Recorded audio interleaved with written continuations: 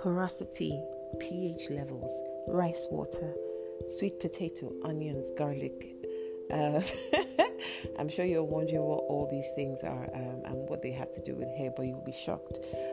So join me as I share tips about hair, the right information regarding your hair, how to care for your hair, the right products to look out for, how to create a regimen, just simple basic tips that will set you on the right path to a natural hair journey that actually makes sense and gives you results. So join me on this journey.